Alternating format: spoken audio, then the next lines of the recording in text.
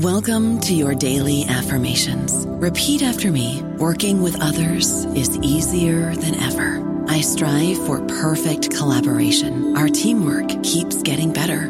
Yeah, affirmations are great, but Monday.com can really get you the teamwork you desire. Work together easily and share files, updates, data, and just about anything you want all in one platform. Affirm yes to start, or tap the banner to go to Monday.com. Lucky Land Casino, asking people, what's the weirdest place you've gotten lucky? Lucky? In line at the deli, I guess? Aha, in my dentist's office.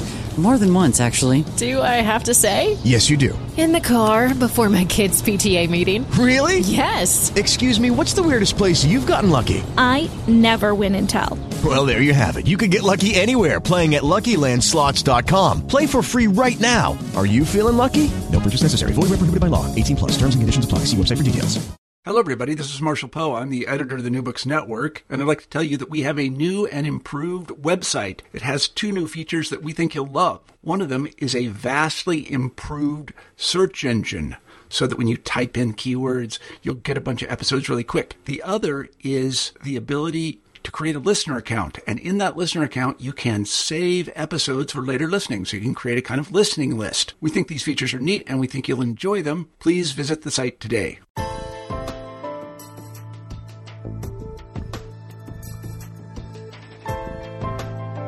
Hi, and welcome to New Books in Genocide Studies, part of the New Books Network of podcasts. My name is Kelly McFall from Newman University, and I'm the host of the show. Today, we're taking a break from our occasional series on Rwanda to talk with Max Bergholz.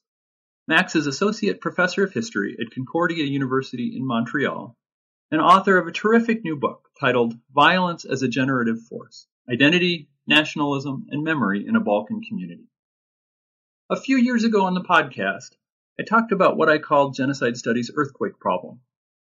What I meant by that is that scientists have, through careful study, identified physical signs that an earthquake is possible, even likely in a region.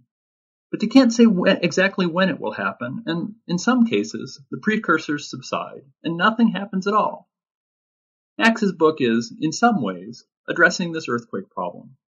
Among many other projects, he's interested in understanding why situations with great potential for violence sometimes erupt into mass atrocities, but other times do not. Beyond that, he's interested in the impacts, short-term and long-term, of this violence or its absence on the self-understandings of perpetrators, victims, and onlookers. Working in a book that is by nature interdisciplinary, Max brings a distinctly historical conception and execution to the book.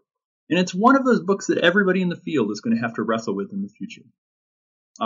This has been widely recognized. The Association for the Study of Nationality, in fact, recently awarded Max its 2017 Harriman Book Prize for the book. I've been looking forward to talking with Max for some time, so I'm eager to start. So, Max, welcome to the show, and thanks for joining us on New Books in Genocide Studies.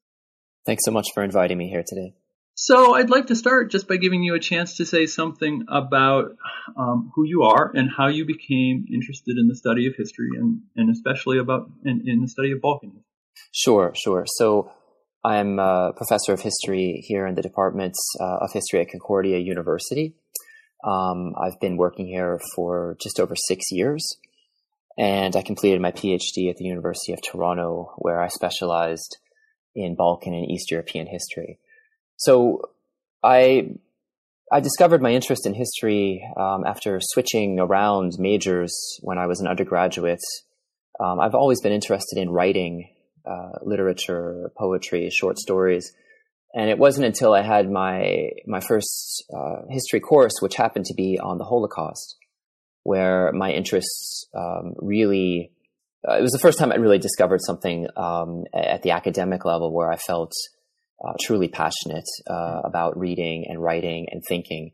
And it was also signified the moment where my seriousness as a student changed dramatically, which I think happens. I see it now with a lot of my students in a good way. It was really the moment where I realized that working hard at university is something that can be done when one is truly passionate about a topic. And that's what happened with me. And then it wasn't too long after that, after taking many different kinds of courses in various geographical and temporal periods, that I had great luck to have discovered in the course catalog, I think it was the winter term of 1997. So just a few years after the wars of Yugoslav disintegration, at least not including Kosovo, but including Croatia and Bosnia and Herzegovina. Just a few years after they had wound down and finished, that there was a scholar at my university whose name was Denizen Brusenow, who had worked for several decades in what used to be called the American, I think it was called American University's Field Staff, which are these interesting jobs that don't exist anymore, where different kinds of scholars would be placed in countries, oftentimes during the Cold War in the socialist world, to essentially watch the situation and write reports and come and lecture at universities. And so he had been in Yugoslavia at least 20 years, if not more. And so he had come back to the United States and was offering a class at the University of Pittsburgh called Use and Abuse of History in the Disintegration of Yugoslavia. And I had known a little bit about this war. I had followed it a bit in the newspaper, reading the New York Times, but I didn't know much. And I took this course, and it was really, that was where my interest in this part of the world began. And it took me a few years to make the commitment to really decide to begin learning the languages, which I began doing once I finished my undergraduate studies and began my master's degree in 2000. And I think between 2000 and now, I've probably been to the region 14 or 15 out of those years. 14 or 15 times out of those years. So it's really become an integral part of my life, the region, the language, and the history. But it all actually began at the undergraduate level. I tried to shift into other topics because I wanted to read as widely as possible, but I kept coming back to this part of the world. It was the one that I would want to be thinking about when I woke up in the morning. And it was the one that I would be reading about late into the night. And I think that's, maybe perhaps for me at least, that was one way in which I gauged whether I was ready to really spend a lot of time researching and learning languages, that I had to have that level of passion. And I'm not sure why, but for me, this was the part of the world that really captured me on the inside. Sometimes when people ask me in the region the same question you did, and I explain these details, they kind of look at me and they say, well, maybe you were Bosnian in a former life.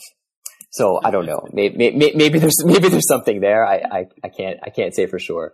So that's a bit about how I came to be interested in this part of the world. So when other historians ask you, what's your specialty? Is it Balkan history? Is it the history of violence? How do you understand your field? Well, my position at my university was initially tailored as a professorship in genocide and human rights studies. And when I was working on my doctorate dealt much more with the dynamics of historical memory of violence. So I had devoted much more time during my doctoral studies to thinking about how people deal with the legacy of violence, both as survivors and perpetrators, or when one inhabits both of those identities. And I was interested in exploring those dynamics at the local level. I've always been interested in researching small communities. So when I was a doctoral candidate, I saw myself as a historian of Europe, with particular interest in the histories of Eastern Europe and especially the Balkans and the former Yugoslavia.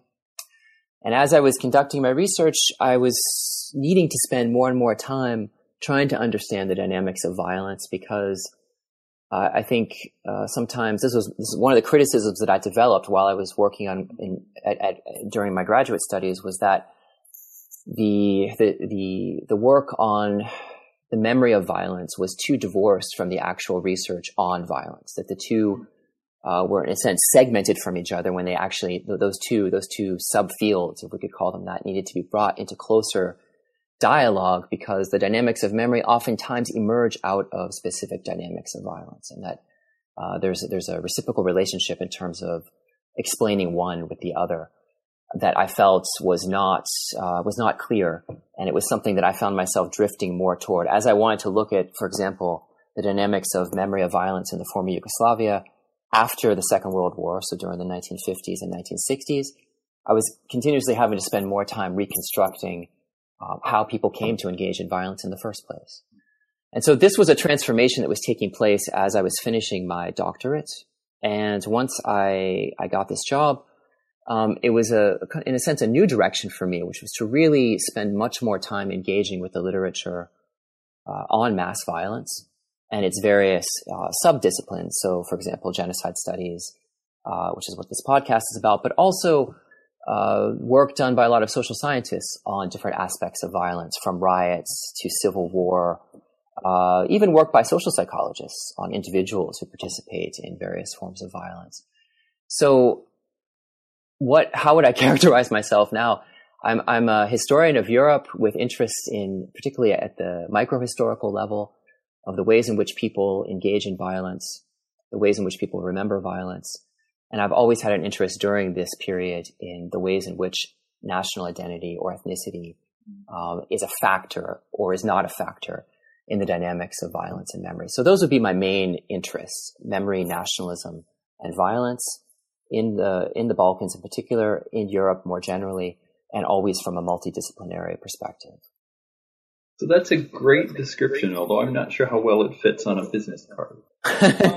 Let's look at the book, and we're going to do something a little different with today's interviews than typically. We're going to start, or I'm going to ask you to start at the end, at least to some degree, toward the end. Wondering if you could explain to the listeners what happened in, and I hope I get this pronounced right, Kulanvakuf.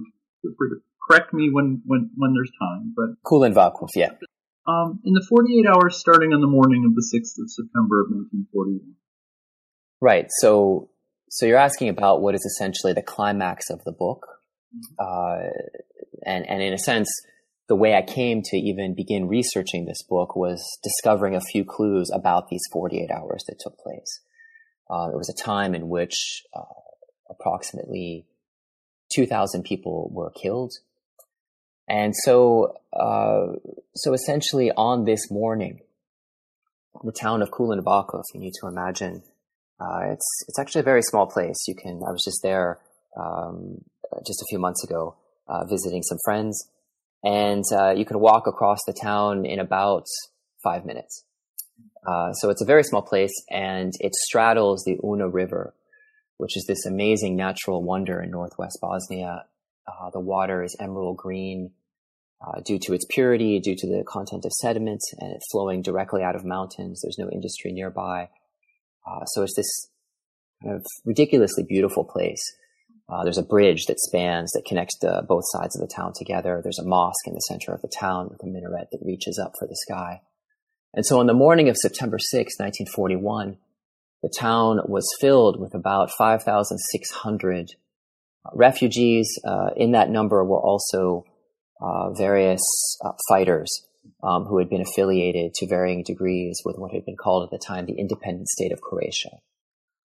Small groups of these armed men had participated in massacres during the previous months of Orthodox Christians who were at least nominally considered to be Serb by nationality in the region. And on this day, after a series of conflicts over the previous months in response to those massacres, there had been a rebellion, and so all of these refugees had been squeezed into Kulanvakuf. There was no way out except to try and escape along a winding road that led up through the mountains to a plateau, and they were on their way toward a town, one of the main towns in northwestern Bosnia called Bihać. So at dawn, this long column begins climbing out of the town along this dirt road with switchbacks leading up the mountains. At the front were armed men, and the vast majority of people in the column were either in horse-drawn carriages or walking. Many had been forced to leave their homes the previous few days due to attacks by these rebels. About 2 hours outside of Kulanvakuf, they came near several villages. One was called Perkosi, the other one was called Chovka, and it's a place on the road where there's this natural spring, so water is gushing out of these old stones that were built in this area, probably going back to maybe the 18th or even the 17th century. And it was in this space, these several hundred meters between these two villages, where the rebels began shooting at the column. And in the space of several hours, they shot to death somewhere between 300 to 500 people. About 3,100 of the column managed to break through the ambush, and they continued on their way for the rest of the day into the evening and managed to reach Bihać. But another 2,000 or so people were left stranded on the road. They were eventually captured. Among these insurgents who basically carried out this ambush, it was a varied group. Some were very much interested in taking revenge for the previous months of killing of their own relatives and neighbors who had been killed by representatives, people who claimed to speak on behalf of those in Kulen Vakuf, who were nominally Muslim and Catholic. And so among those rebels, there was a struggle that took place. There were some who wanted to simply finish everyone off and take complete revenge, and there were others who felt that only those who had actually committed violence needed to be dealt with in that way, and the rest needed to be set free. Because in this area, up until 1941, there had not been a long history of violence. So what took place was about 2,000 of those people were then taken back to Kulen Vakuf. They were divided into several groups. There was a large group of women and children sent off about a kilometer outside of town into a series of meadows by the Una River. There were about 400 to 420 men and boys who were taken near the mosque in the center of town and held there. And then there was another group of women and children who were taken to the old, what would have been the police station, which was a little bit further down the river near a bridge. It was at this point on the evening of September 6th that the group of fighters who were most in favor of what I call in the book a restrained approach to violence, in other words, committing revenge only against those who were believed to have committed previous acts of violence and not categorically against everyone perceived to be Muslim and therefore perceived to be, at least among those interested in revenge, perceived to be automatically an enemy. A number of those individuals left Kulen Vakuf.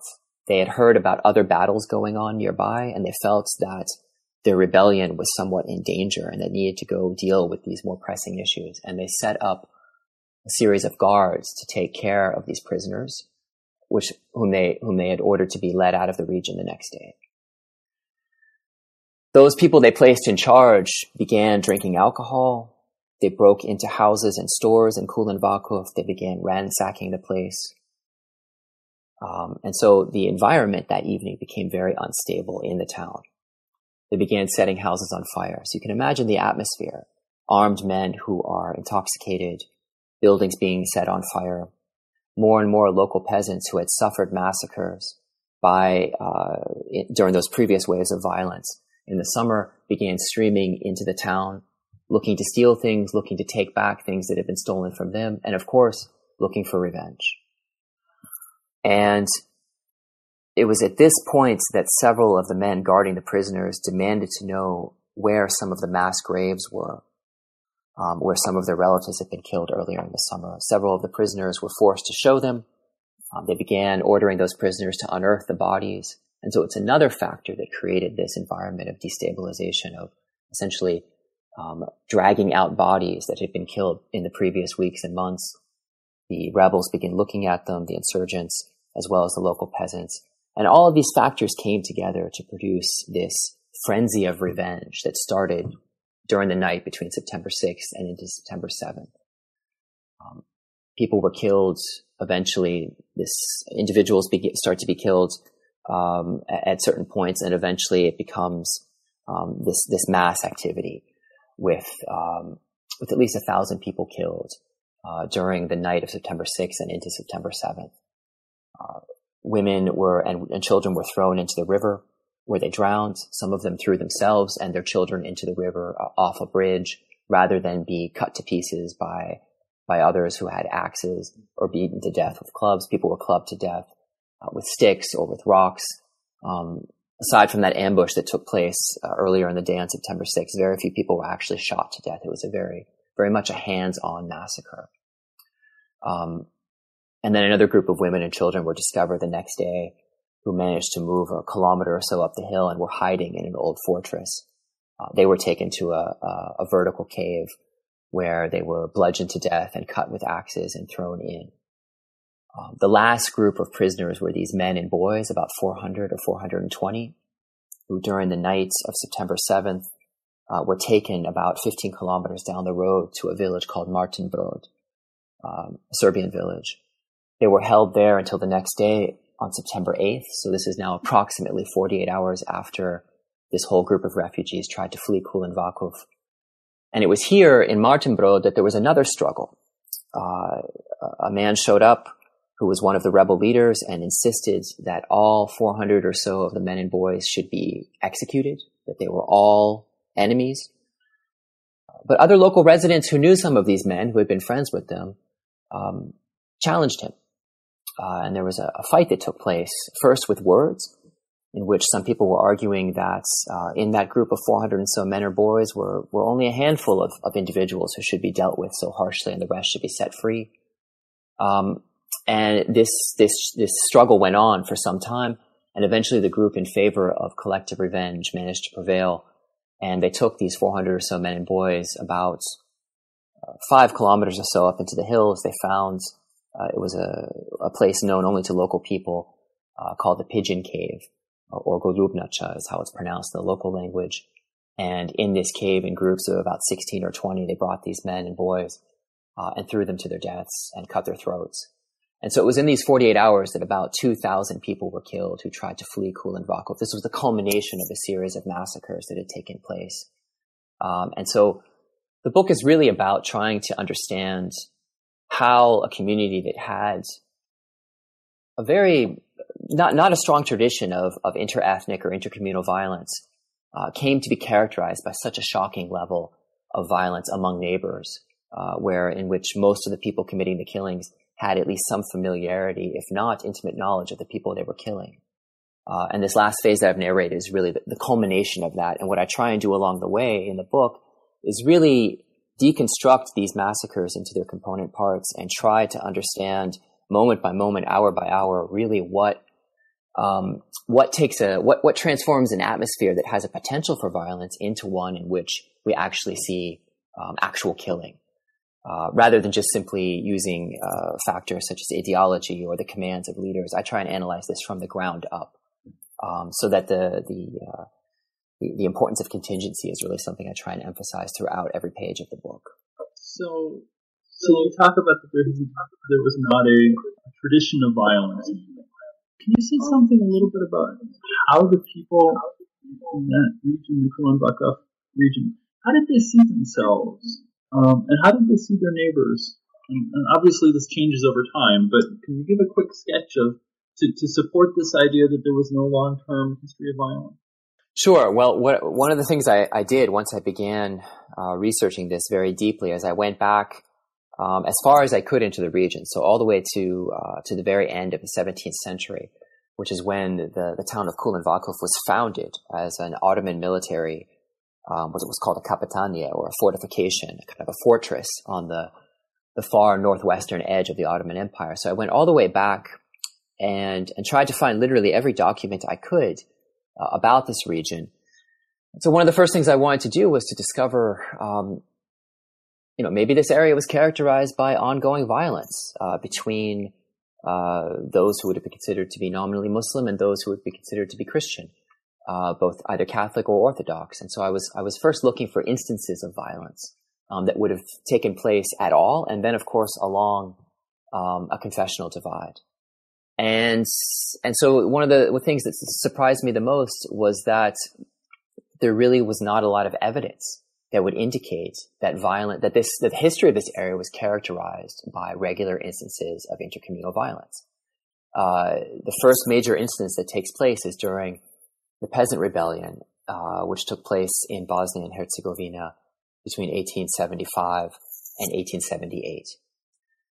And even here, when I began researching what took place in the Kulen Vakuf region, as much as one would find evidence of Muslim versus Orthodox Christian violence on that axis, one also finds evidence of, for example, Orthodox Christian rebels attacking fellow Orthodox Christians who refused to join them in the rebellion, or local Muslim warlords behaving in very threatening ways and sometimes even violent ways toward supposedly fellow Muslims who were refusing to engage in violence against Orthodox neighbors. So there's one example, and then the other examples I found were not until the creation of what is usually considered or what is usually called the first Yugoslavia. It was officially called the Kingdom of Serbs, Croats, and Slovenes in 1918.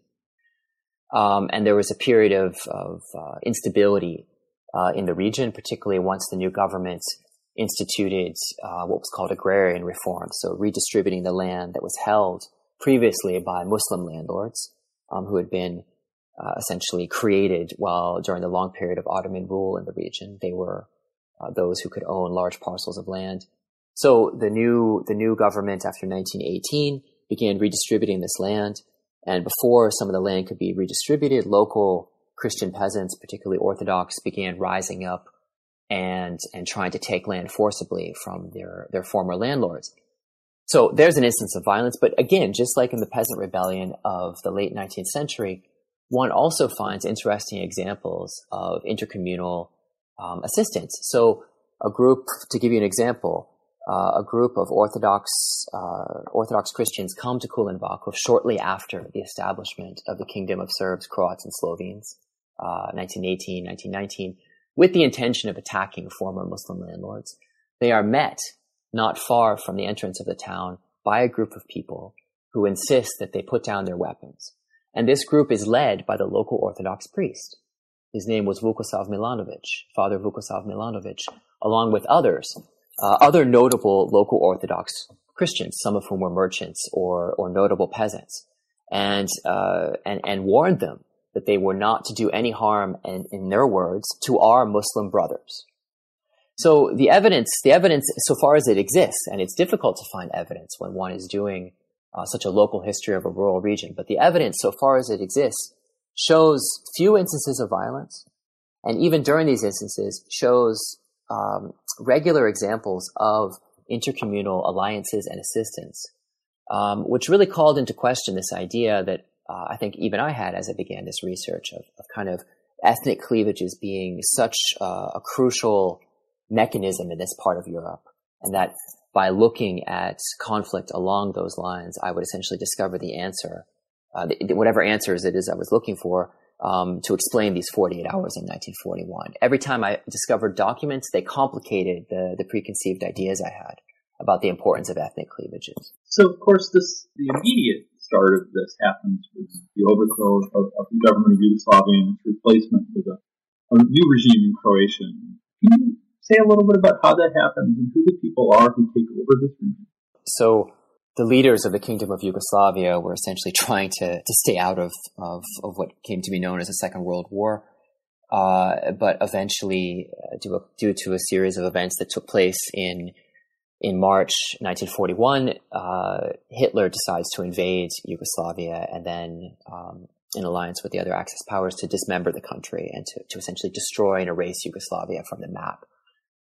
And one of the things that emerged out of that invasion was the creation of a new state called the Independent State of Croatia. It's usually known among historians by its acronym, the NDH, those are the letters that essentially conform to how it's pronounced in Croatian, or Nezavisna Država Hrvatska, NDH, Independent State of Croatia.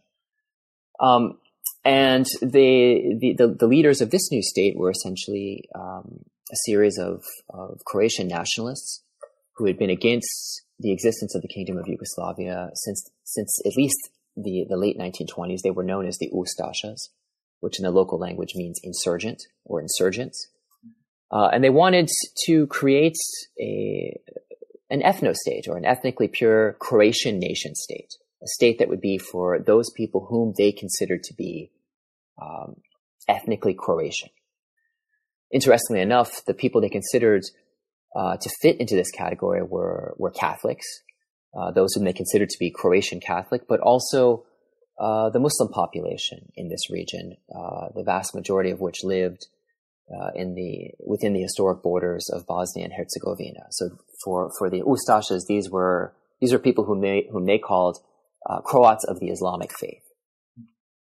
One of the problems was that the Ustasha movement, as it had existed since the late 1920s and the 1930s, had been under police surveillance and different forms of repression for advancing such nationalist views. And so a lot of them had fled outside of Yugoslavia. They were in Italy, they were in Austria, they were in Hungary, which is to say that the actual numbers of supporters of this movement in the country were very small. And in the Kulan-Vakuf region, one finds almost no official members of this movement. And even in northwestern Bosnia, the numbers are extremely small and confined for the most part to the larger towns. So the Ustashas faced this interesting problem of essentially trying to establish a state with a very, how shall we say, a set of politics that was very much built on discrimination along the lines of ethnicity and religion, but without actually having the human power or the manpower in the localities to advance this agenda.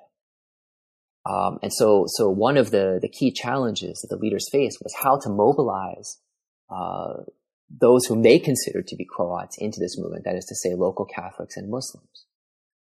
And one of the key ways were essentially offering material incentives, that by joining the Ustasha movements and putting on a uniform and picking up a rifle, that these men now became the new holders of power in these regions and would have the power to essentially resolve whatever disputes they had ongoing with neighbors prior to this period, and to engage in what came to be a very high level of plunder and stealing.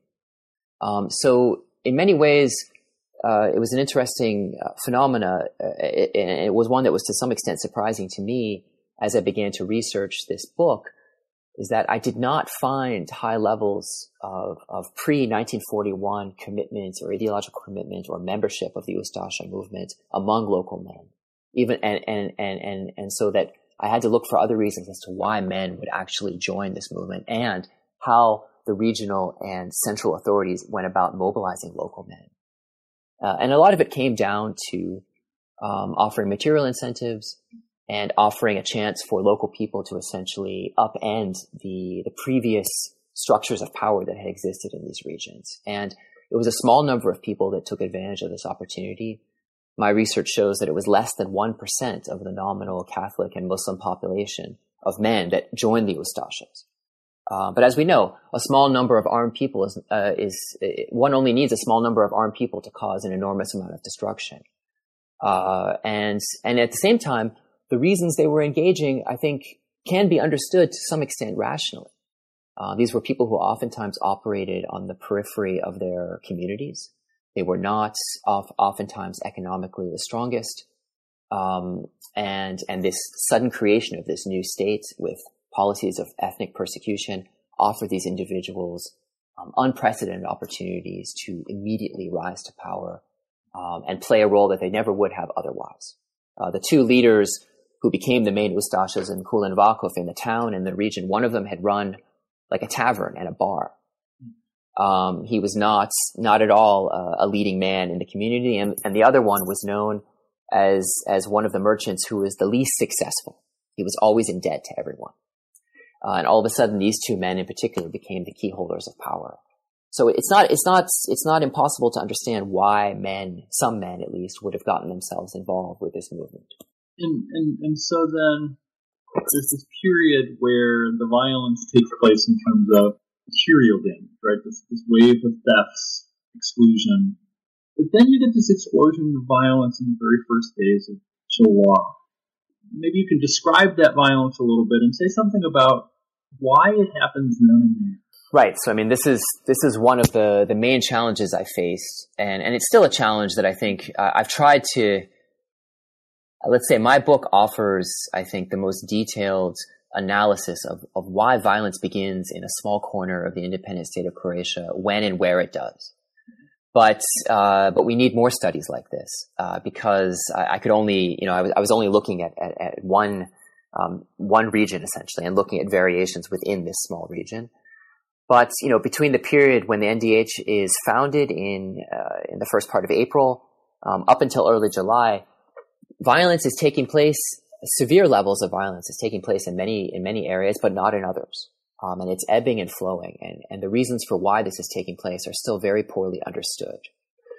What I tried to do was explain why mass violence did not come to this region until the first few days of July. It's really July 1st through 3rd, 1941, which is when everything changes. And the main argument that I advance is that in this region, the local men who joined the Ustashas were very much interested in using their new positions to steal, to obtain resources, to steal livestock, to steal other kinds of property, to take money, and so that's what they were using their positions for throughout May and June for the most part. However, as they engaged in this process, the people they were stealing from, the nominal Serb population, many of the men in particular began fleeing to the forests to protect themselves and to protect whatever property they could take with them. And so the local Ustashas who were small in number began to fear that a rebellion was going to take place, which was not an unfounded fear. As you persecute a group of people, it's not unlikely that some of them will eventually try and remove themselves from the area in which the persecution is taking place and maybe even plan a counterattack, which to some extent is what began to take place. A lot of those who had fled to the forests were armed. They had weapons because they had recently been mobilized to defend the Kingdom of Yugoslavia from the Axis attack back in April. So there was this kind of dynamic which I call mutually reinforcing fears, in which people who are initially targeted for persecution flee to an area, begin to arm themselves for a potential counterattack, and those who carried out the initial wave of persecution begin to fear that those people are going to attack them. And so these fears essentially feed off of each other and escalate tension. And so what took place in the Kulan-Valkov region is that as the local officials become aware of this dynamic, and as the regional officials become aware, and as rebellions begin to break out in other parts of the independent state of Croatia, particularly there was one that had been ongoing in Herzegovina, what the local Ustasha officials begin to plan is what could be called defensive mass violence. In other words, they want to strike first against those whom they think are preparing to attack them. And so July 1st really marks this first defensive attack. I use the word defensive without any kind of judgment. It just seems to be, it's the rhetoric that the local leaders offered. And so they begin these mass attacks on the women and children and whatever men were left in these villages where they felt that a potential rebellion was being organized. And so that's really where the persecution, which at first involves plunder and here and there some beatings and maybe an execution here and there, arrests, transforms into massacres in which hundreds of people are killed. And so this is this explosion of violence that takes place in early July, which is really, I think, driven by these mutually reinforcing fears. Of course, driven initially by the Ustasha state, which is engaging in these policies of ethnic discrimination. So let's pause there for a moment for a couple broader questions. One of the points where you pause and reflect is the violence in early July driven by ethnic cleavage? That's a good question. Well, I would say there's a macro dimension to it, which very much is driven by the policies of persecution by the NDH leaders, the Ustasha leaders, who want to create an ethnically pure nation state. So in their minds, the ethnic cleavage was obviously of great importance. And so the policies that they institute and the people that they empower to carry out those policies very much has a basis in a thought pattern around the idea of ethnic cleavages.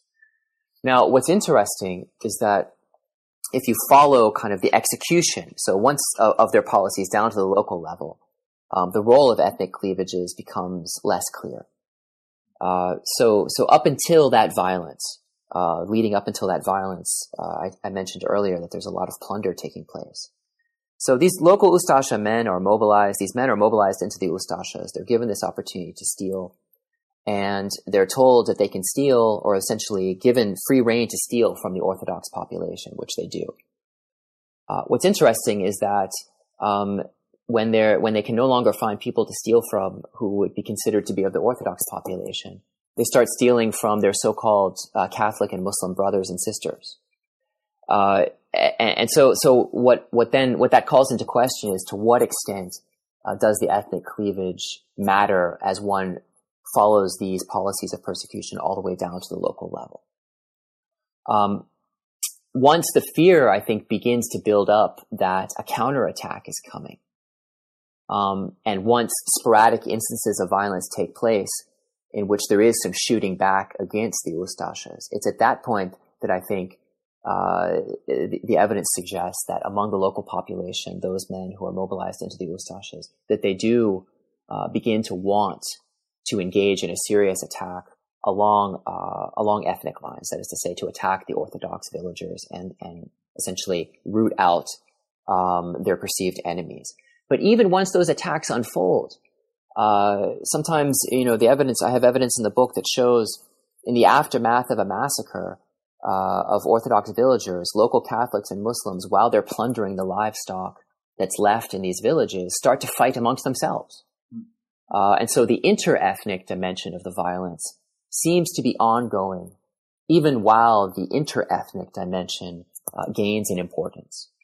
And one sees this on the other side as well, as the Orthodox rebels begin to engage in counterattacks. Those among them who are not interested in attacking all Muslims and Catholics as a form of revenge begin to suffer persecution by their own so-called Orthodox brothers, and they are called traitors of the Serbian people. So ethnic cleavages matter in certain moments, and they can not matter in certain moments. And I think this is one of the great challenges of researching a part of the world like this. And one could probably encounter similar challenges by looking at other complex areas in which there are multiple sides engaged in complicated civil war type conflicts, is that one can't apply a simple kind of binary understanding or a black and white understanding of this group versus that group. That the intra-ethnic dimensions or the intergroup dimensions always are ongoing and present, and the intergroup dimensions have to be thought of as very fluid and changeable. And I think that's what analyzing these massacres from the local level shows, that the perceived boundaries really change dramatically day by day and week by week, way more than I would have ever expected when I began this project a number of years ago. So one of the interesting things about this, doing a case study in a rural area like this, is that many of the characters in your book know each other. And you make a point in the book about the broad assumption, and in the book you talk about it among scholars of mass violence, but I think it's applicable among ordinary people as well. I don't know, maybe scholars of mass violence can actually be ordinary. But you say that we are inclined to believe that it would be less likely for neighbors to kill each other than it would be for strangers to kill. And you suggest that that's not actually true.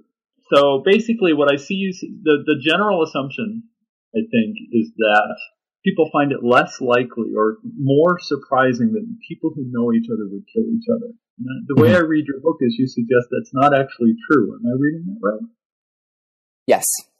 I mean, I guess one of the kind of general senses I get from reading the literature on genocide and mass violence, but particularly in genocide studies, is this kind of either it's very kind of explicit in a book, or just kind of implicit, that it's even more shocking and perplexing that people who know each other or who have lived in close proximity to each other would engage in violence. I mean, the great book by Jan Gross, whose work I've found whose work is important and whose work has inspired me.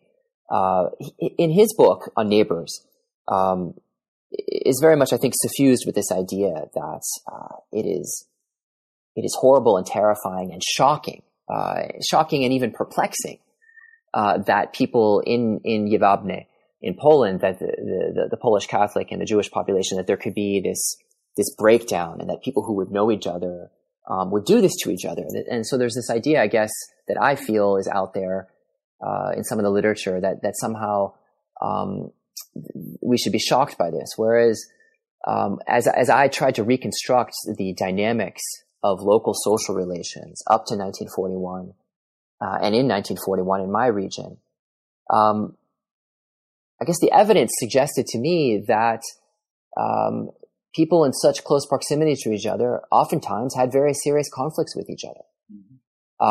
It might not have been the vast majority of people, but it was certainly among a certain section of the population.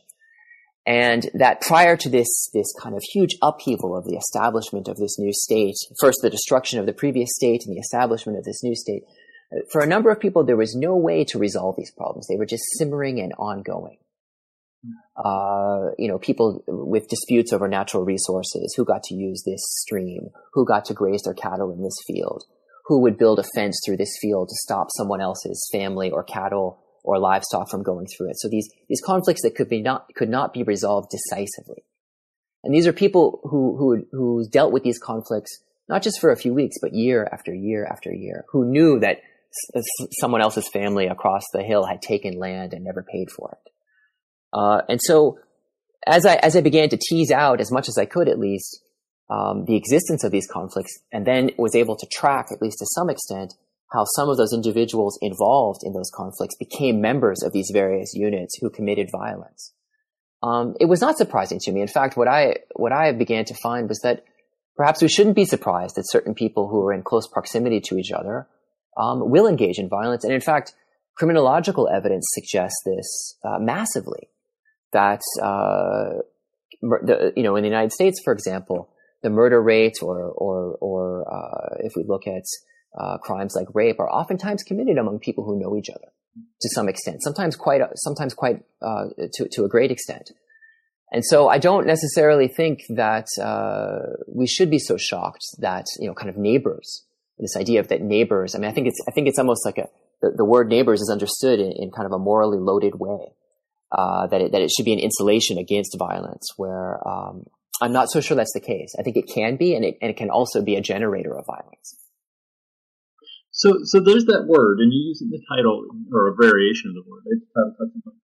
Violence is a generative force. And how does the violence of early July reshape the participants on all sides' sense of their own identities? So, I mean, this also comes back to the previous discussion we were having about, kind of the role of ethnic cleavages. What does ethnicity mean to people? We're so used to thinking about societies in which there seem to be these categories in which everyone is supposed to fit into as being composed of these kind of mutually exclusive, externally bounded, internally homogeneous groups. But the local level evidence really shows some interesting rapid transformations in what ethnic categories and boundaries mean to people as violence is unfolding. And so, one of I try and show this through a number of examples in the book, but maybe it's better just to tell a quick story of one to illustrate this. And so, after that initial blast of violence, July 1st through 3rd, there is this occasion in which two of the men who survive, nominally Orthodox Serb, find themselves on the edge of a meadow. And they look across and they see their neighbor, who's a woman, who's nominally Catholic. And her name is Stana Pavicic. And prior to 1941, they knew her by her name. And they knew her as a neighbor. And she knew them as well. And this is oftentimes how people would refer to each other. It shouldn't surprise us, by name or hello neighbor, rather than hello ethnic category. But when they see her across the way, after having suffered intense violence by those whom they would perceive to be Catholic and Muslim, the Ustashes, they simply call out to her, not by her name and not by neighbor, but simply and she's there by herself, they just yell out to her and say, "You Croats are filling us into bottomless pits. When our time comes, we will do the same to you." And so it's through examples like that where you see how individuals, how even in everyday discourse, everyday conversation, individuals become, even though they may be standing there alone, part of a you plural. So you Croats, she became an ethnic category. She became a manifestation of an entire community that was now understood to be an enemy. And they were referring to themselves not simply as two men or by their names, but as a manifestation of a larger victim community that, at least in nominal terms, would have been defined as ethnically as Serb. And this was all the product of these massacres that had taken place. So you see this hardening of these ethnic categories and this transformation of individuals into collective categories that the violence begins to generate. It's not to say that these categories had never existed before. It's not to say that no one would have ever indicated in any kind of census or any kind of document his or her religion, or perhaps even in a political, perhaps voting for a political party, to have expressed a desire that he or she was part of a certain nation or ethnic group. But in everyday talk, this was not necessary. We should never think this was the way in which people would normally talk. The evidence doesn't suggest that. But in the aftermath of these massacres, it suddenly became a way in which people began to address each other, at least some people. And so that would be one of the ways. And it's a very dramatic transformation. And to some extent, it's counterintuitive, in which ethnic violence committed by a small number of people actually creates a much wider perception of society as divided into these rigid categories, ethnic categories, that are understood to be in a very antagonistic relationship, rather than that situation leading to violence. In other words, the violence creates that, or generates it, as I argue. So, and here we're going to kind of skip over some stuff here, and I'll just summarize by suggesting that what emerges in the aftermath of this violence in the first days of July is maybe not the emergence, but the acceleration of armed resistance among, we'll call them Serbs, with quotation marks around it, recognizing the inaccuracy, or at least the vagueness of that. And the intensifying violence in the region. One of the questions you dwell on in your discussion of this is the discussion amongst the resistance about how to treat the people who have been persecuting them. About this question of whether this debate between advocates of restraint for selective killings based on people's actions rather than generalized killings based on categories, debates between advocates of restraint and advocates of categorical violence. So what can we learn from this part of the story about when and why advocates of restraint can prevail, and how fragile or powerful that advocacy of restraint can be? Yeah, it's something that I devote an entire chapter to in the book, which I call the challenge of restraint, because the reaction to the Ustasha violence takes many forms, and there are among these rebels or insurgents there are different ways in which people begin to think about how to resist. And just as you said, some want categorical revenge. Some are much more interested in what some political scientists might call selective violence.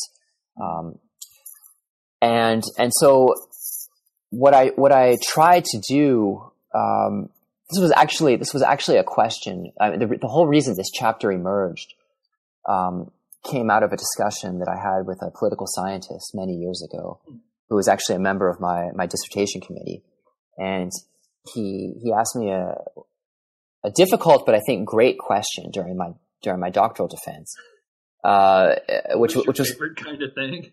Exactly, which was something like, okay, so you've made an argument as to why you think this violence has occurred in the Kulen Vakuf, during these 48 hours in Kulen Vakuf. Great. The argument sounds convincing. So my question is, this is what he was saying. My question is, did such massacres take place more or less in every town where there had been previous Ustasha persecution? And my answer was no. And he said, well, so how can you be sure your argument for why it took place in Kulen Vakuf is sound if you haven't also analyzed why it didn't take place, in which the kind of the previous structural and even situational conditions were similar? And I remember thinking, now that's a great question. And that was actually a question that got me sort of pushed me in the direction of reading more political science literature. Because I think at the time, as a historian, I had a much more kind of stereotypical idea of browsing through the American Political Science Review and thinking, there's equations in here and there's charts and what are these people trying to do? And I don't understand, not only do I not fully follow what they're doing, but what is the purpose of all of this? To have 12 hypotheses and all of this so-called data, and to refer to history as process tracing rather than history. But this question was a great one. And it in all seriousness, it really led me to start reading a lot more political science literature. And it got me thinking about this question of variation. How can I be sure that my reasons for why violence takes place are sound if I don't also look at why violence can be prevented or avoided in certain regions within the same sub region, let's say. So I began looking for different cases in which it seemed like massacres were very much likely to take place, but for some reason were avoided. And I tried to research them as much as I could. It's much harder to research the absence of something than the presence of something. So coming up with documents and other forms of data for this was very, very difficult. But I did manage to find several cases. And what I began to zero in on were a series of strategies that seemed to some extent in certain areas have a basis in previous, let's say, kind of structural historical factors. For example, the existence of some sort of communist type movement in a region created a basis for greater levels of interethnic cooperation because the communists tended to, in a sense, try to recruit people, without regard to religious or ethnic background. They were interested in class politics or politics of national solidarity in certain ways. In other words, ethnicity was not key necessarily in the same way that other political parties would recruit. That these factors sometimes made a difference in making restraint of violence more likely in a region. But because people were moving around so much in this area and there was so much upheaval, oftentimes it became difficult to track whether those structural factors would matter because the individuals from a region would move, 50, 100 kilometers to a different area.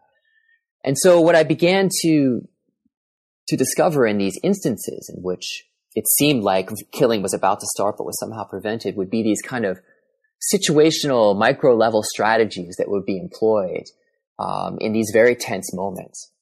For example, there's one in which a series of rebels, insurgents come into a Muslim village, and some of them are trying to set the houses on fire and want to commit violence. And one of their commanders walks up to a house, knocks on the door, and out comes this man who's terrified, nominally Muslim, and the commander kisses him on his cheeks twice, and then turns around and presents him to the rest of the fighters, and yells out to everyone, we are not here to hurt people like this. We are here only to chase down our enemies, which are the Ustashes. So it's very active, on the ground, moment to moment work in which individuals try to fight against processes of dehumanization, to always present potential enemy groups as composed of, in fact, individuals whose behaviors matter, not perceived belonging to ethnic categories. I tried to look at a series of instances, and I'm not sure I actually developed a theory of restraint as much as I was able to actually extract out a series of strategies that were employed that really come down to these situational moments of great tension.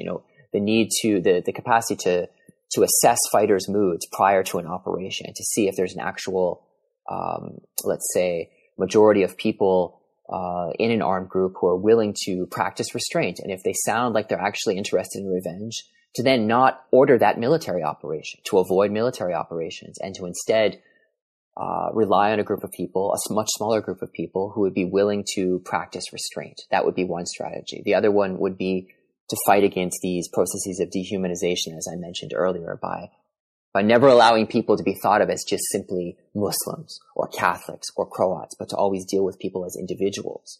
Some of these commanders were really intent on doing that.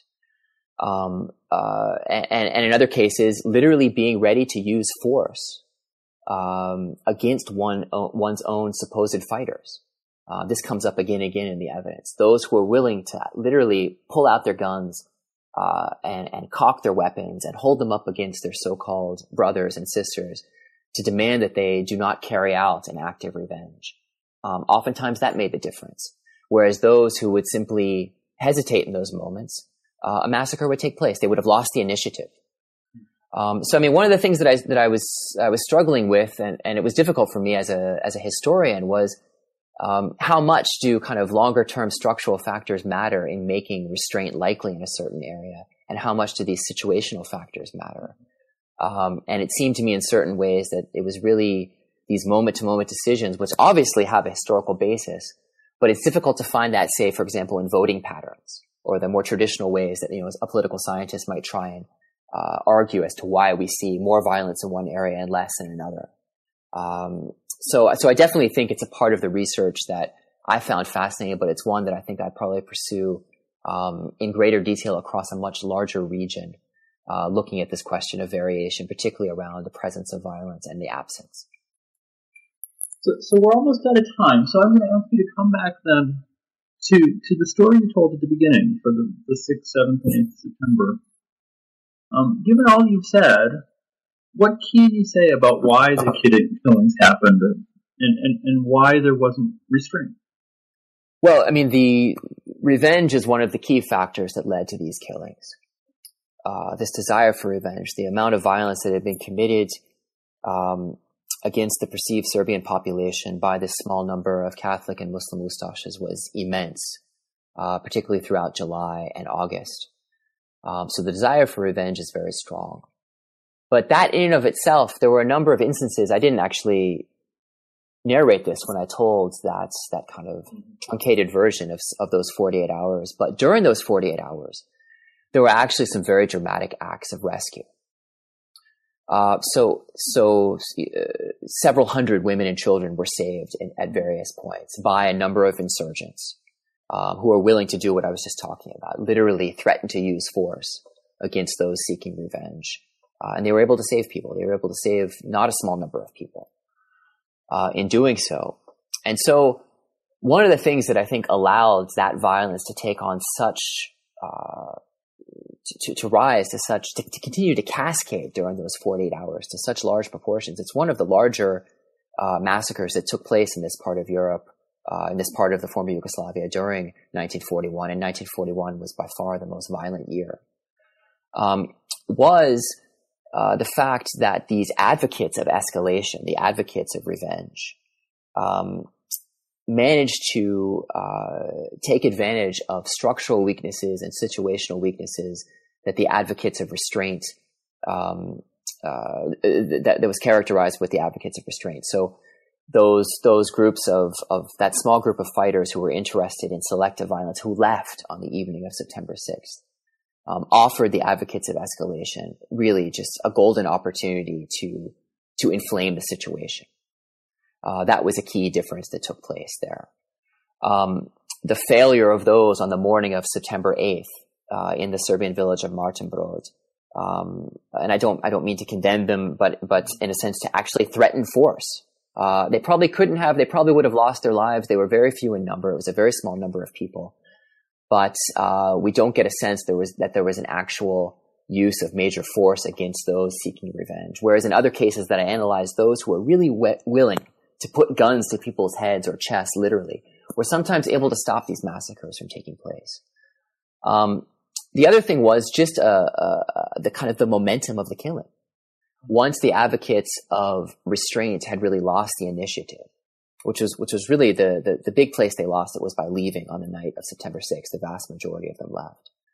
Once the killing had unfolded during the next 24 hours, and once this frenzy of violence and this large number of victims had taken place, it became much more difficult to put brakes on that. I don't think it would have been impossible, but those who were threatening violence on the morning of September 8th had already been involved in killing for at least a day and a half. There was no psychological barrier to cross at that point. There was much less stress that would have been there had it been one of the first phase of those massacres during those 48 hours. So on one hand, there was this strong desire for revenge. There was a sizable number of people who were intent on taking revenge. But I still think Kulen Vakuf probably could have been, the story of Kulen Vakuf could have been discussed just like some of the stories of the other cases of restraint that I analyze in the book, as one in which the advocates of restraint managed to succeed. Even though they were few in number, but there were mistakes that were made. So I think looking at violence at the micro level also requires, and I'm speaking in more general terms now, to also look at, when the situation warrants, why those who are opposed to violence fail. So it's not just enough to look at those who've committed the violence. And this is also, one could look at recent events. Just, I'm thinking back, just to last weekend in Charlottesville with these counter demonstrations. It's not just a question of the two sides shouting back and forth and a car plowing into a group of people. It's also a question of what the police did and didn't do, to restrain the sides as well. There's also a failure there that needs to be talked about, and not simply just two warring factions, to put it in more general terms. And so I think that also comes across clearly in this book, which is to look at why those opposed to violence succeed and fail, and to take that seriously in our explanations of why large-scale violence takes place. So we could talk for another hour or two about this, but I don't think that's fair to you. So here I'll say to the listeners that there's much more to the book than we've been able to touch on here. In particular, there's a significant section on how this was remembered. So here I'll just suggest that you go out and buy the book or get the book and read it. It's a wonderful book. I'll close, Max, by asking you the same question I ask everybody else, and this is maybe a timely time to ask it, because I don't know about you, for me, my fall semester starts in a week and a half, and I have these delusions that I have a week where I can actually get something done, other than writing syllabi. I know it's a delusion. So maybe you could suggest a book or two, or a movie, or something that I should read or watch during this kind of fictional, notional week of freedom that I have coming. Sure. So one of the things that this project, how I changed during, I think, this project is that I began to read far outside of my discipline, in order to educate myself about the various theoretical issues that I sensed were very much part of this story. And so I looked at different geographical regions, but also I became very much interested in just, the questions of narrative and the methodological approach to telling the story of violence. And I think that in many ways was one of the greatest challenges in writing this book. And some of the two books, and one of the books was made into a movie. So I'll just talk about those for a minute, that I found to be extremely inspirational and important while I was writing this book. One is a play that's called, it was originally written in French, but the English translation, the title is called Scorched, by the author's name is Wadi Mawad. He's of Lebanese origin and spends a lot of time working and writing here in Montreal. And the film was directed by Denis Villeneuve, who's also done the film Sicario. And the film was eventually put out by the French name, which is Incendie, but Scorched is the name of the film. And the film is really about, it seems to take place somewhere in the Middle East.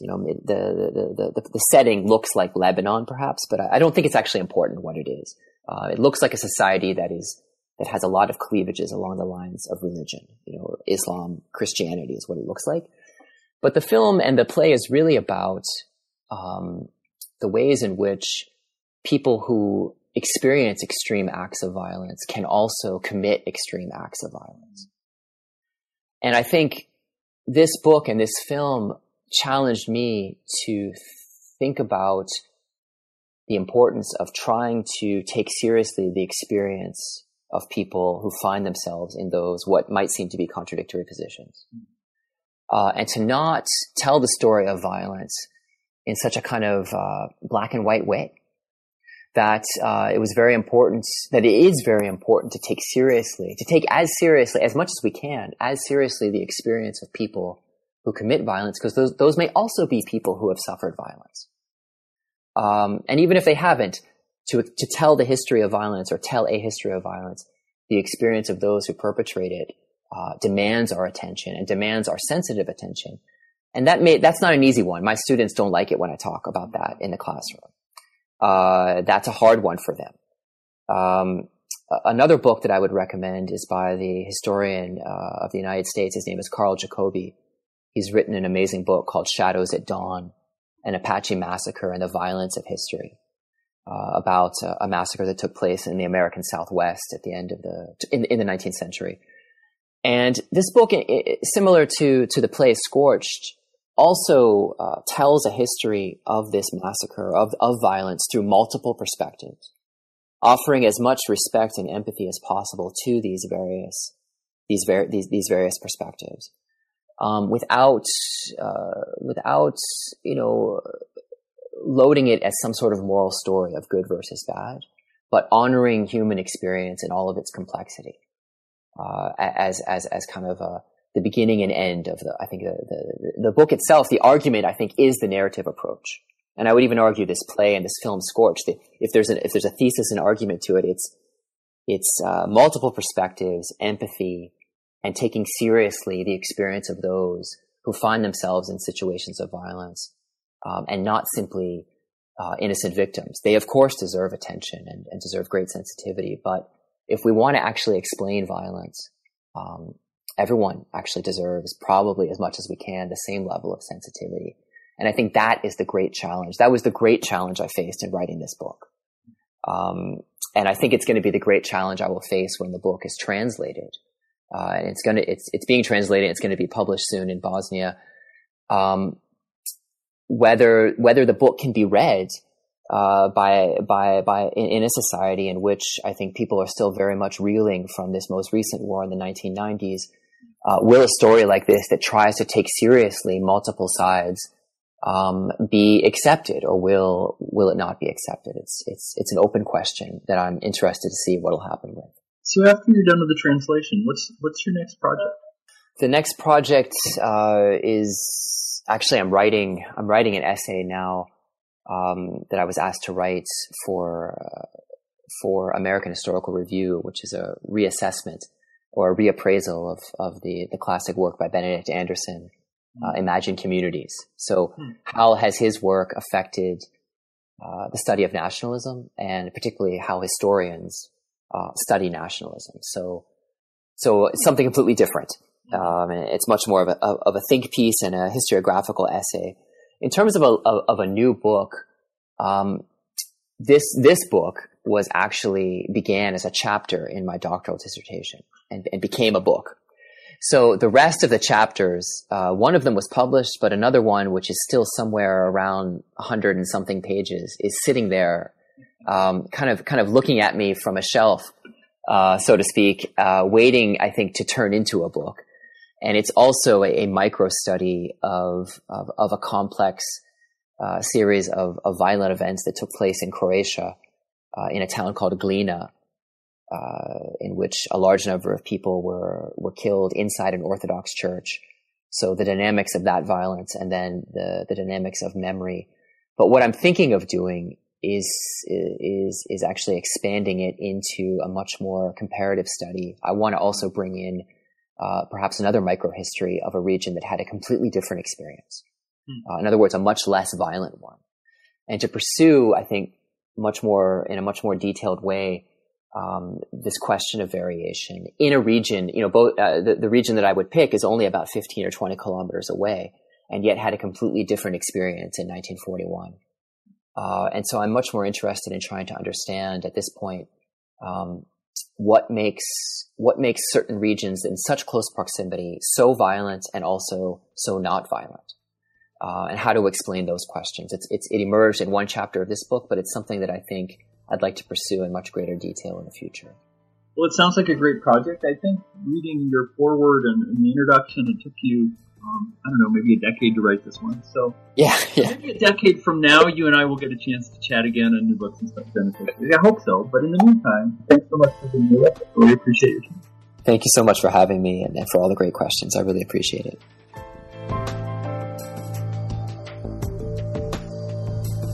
You've been listening to an interview with Max Bergholtz about his new book. If you enjoyed this interview, you can listen to previous podcasts through iTunes or from the webpage for New Books and Genocide Studies, part of the New Books Network of podcasts. I hope you'll join us next time when I'll talk with Ethan Hollander about his book, Hegemony in the Holocaust, State Power and Jewish Survival in Occupied Europe. Until then, thanks for the download and have a great month.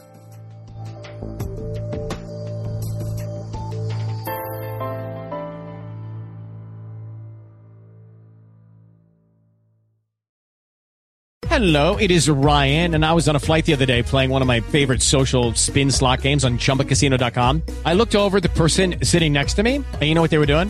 They were also playing Chumba Casino. Coincidence? I think not. Everybody's loving having fun with it. Chumba Casino is home to hundreds of casino-style games that you can play for free anytime, anywhere, even at 30,000 feet. So sign up now at ChumbaCasino.com to claim your free welcome bonus. That's ChumbaCasino.com and live the Chumba life. No purchase necessary. VGW. Void where prohibited by law. See terms and conditions. 18+.